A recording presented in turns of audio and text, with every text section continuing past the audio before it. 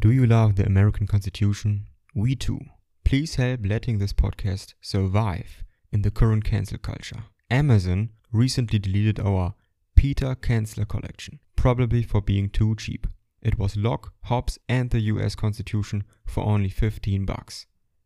Check out our Peter Canceller at Barnes & Noble, Lulu, or do a quick DuckDuckGo search to buy American collections that come at the lowest price possible to keep civil law great.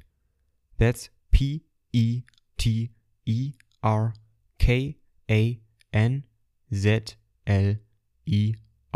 featuring the original texts from Locke, Hobbes, Rousseau, the US Constitution, Machiavelli, and many more, always bound together in just one book. Thank you very much. This is a LibriVox.org recording by D.E. Whitcower. Thus Spake Zarathustra by Friedrich Nietzsche, translated by Thomas Common. Part 64. The Leech. And Zarathustra went thoughtfully on, further and lower down, through forests and past moory bottoms. As it happeneth, however, to every one who meditateth upon hard matters, he trod thereby unawares upon a man. And lo! there spurted into his face all at once a cry of pain, and 2 curses, and 20 bad invectives, so that in his fright he raised his stick, and also struck the trodden one. Immediately afterwards, however, he regained his composure, and his heart laughed at the folly he had just committed. "Pardon me," said he to the trodden one, who had got up enraged, and had seated himself. "Pardon me, and hear first of all a parable. As a wanderer who dreameth of remote things on a lonesome highway runneth unawares against a sleeping dog, a dog which lieth in the sun. As both of them then start up and snap at each other like deadly enemies, those 2 beings mortally frightened, so did it happen unto us, and yet, how little was lacking for them to caress each other, that dog and that lonesome one. Are they not both lonesome ones?" "Whoever thou art," said the trodden one, still enraged, "thou treadest also too nigh me with thy parable, and not only with thy foot. Lo! am I then a dog?" And thereupon the sitting one got up, and pulled his naked arm out of the swamp. For at first he had lain outstretched on the ground, hidden and indiscernible, like those who lie in wait for swamp game. "But whatever art thou about?" cried out Zarathustra in alarm, for he saw a great deal of blood streaming over the naked arm. "What hath hurt thee? Hath an evil beast bit thee, thou unfortunate one?" The bleeding one laughed, still angry. "What matter is it to thee?" said he, and was about to go on. "Here am I at home and in my province. Let him question me whoever will, to a dolt, however, I shall hardly answer." "Thou art mistaken," said Zarathustra sympathetically, and held him fast. "Thou art mistaken. Here thou art not at home, but in my domain, and therein shall no one receive any hurt. Call me, however, what thou wilt. I am who I must be. I call myself Zarathustra. Well, up thither is the way to Zarathustra's cave. It is not far. Wilt thou not attend to thy wounds at my home? It hath gone badly with thee, thou unfortunate one, in this life. First a beast bit thee, and then a man trod upon thee." When, however, the trodden one had heard the name of Zarathustra, he was transformed. "What happeneth unto me?" he exclaimed.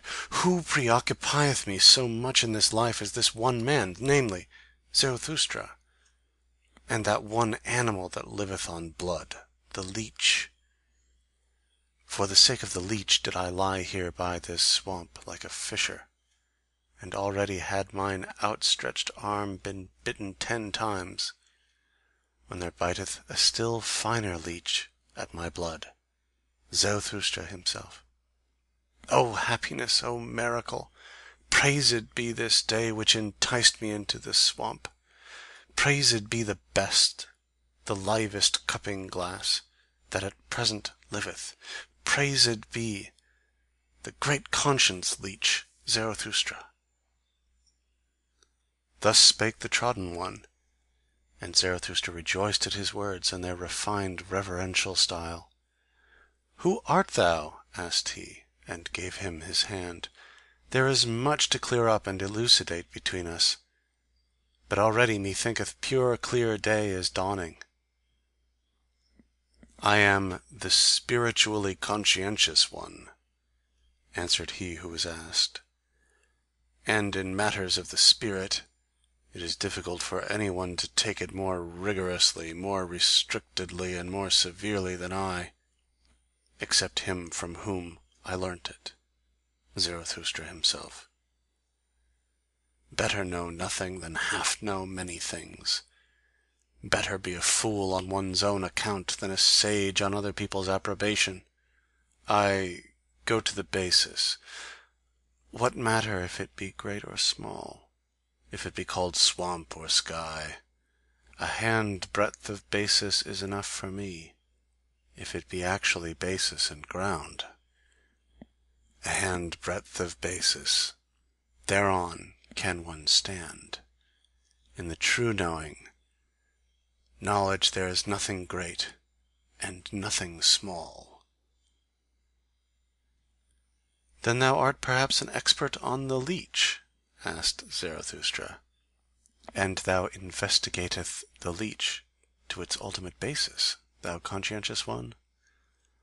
O Zarathustra, answered the trodden one, that would be something immense. How could I presume to do so? That, however, of which I am master and knower is the brain of the leech. That is my world. And it is also a world. Forgive it, however, that my pride here findeth expression, for here I have not mine equal. Therefore, said I, here am I at home. How long have I investigated this one thing, the brain of the leech, so that here the slippery truth might no longer slip from me. Here is my domain. For the sake of this did I cast everything else aside, for the sake of this did everything else become indifferent to me. And close beside my knowledge lieth my black ignorance. My spiritual conscience requireth from me that it should be so, that I should know one thing, and not know all else. They are a loathing unto me, all the semi-spiritual, all the hazy, hovering, and visionary. Where mine honesty ceaseth, there am I blind, and want also to be blind. Where I want to know, however, there want I also to be honest, namely, severe, rigorous, restricted, cruel, and inexorable. Because thou once saidst, O Zarathustra, spirit is life which itself cutteth into life. That led and allured me to thy doctrine, and verily, with mine own blood have I increased mine own knowledge. As the evidence indicateth, broke in Zarathustra, for still was the blood flowing down on the naked arm of the conscientious one, for there had 10 leeches bitten into it. O thou strange fellow, how much doth this very evidence teach me, namely, thou thyself, and not all, perhaps, might I pour into thy rigorous ear. Well then, we part here, but I would fain find thee again. Up thither is the way to my cave. To-night shalt thou there be my welcome guest. Fain would I also make amends to thy body for Zarathustra treading upon thee with his feet. I think about that. Just now, however, a cry of distress calleth me hastily away from thee. Thus spake Zarathustra. End chapter 64. This recording is in the public domain.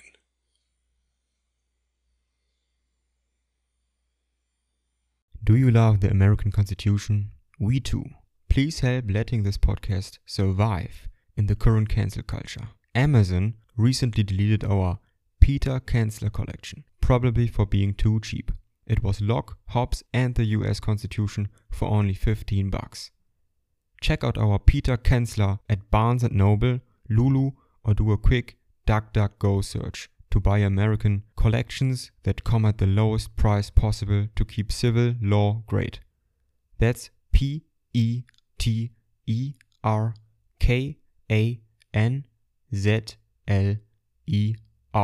featuring the original texts from Locke, Hobbes, Rousseau, the US Constitution, Machiavelli, and many more, always bound together in just one book. Thank you very much.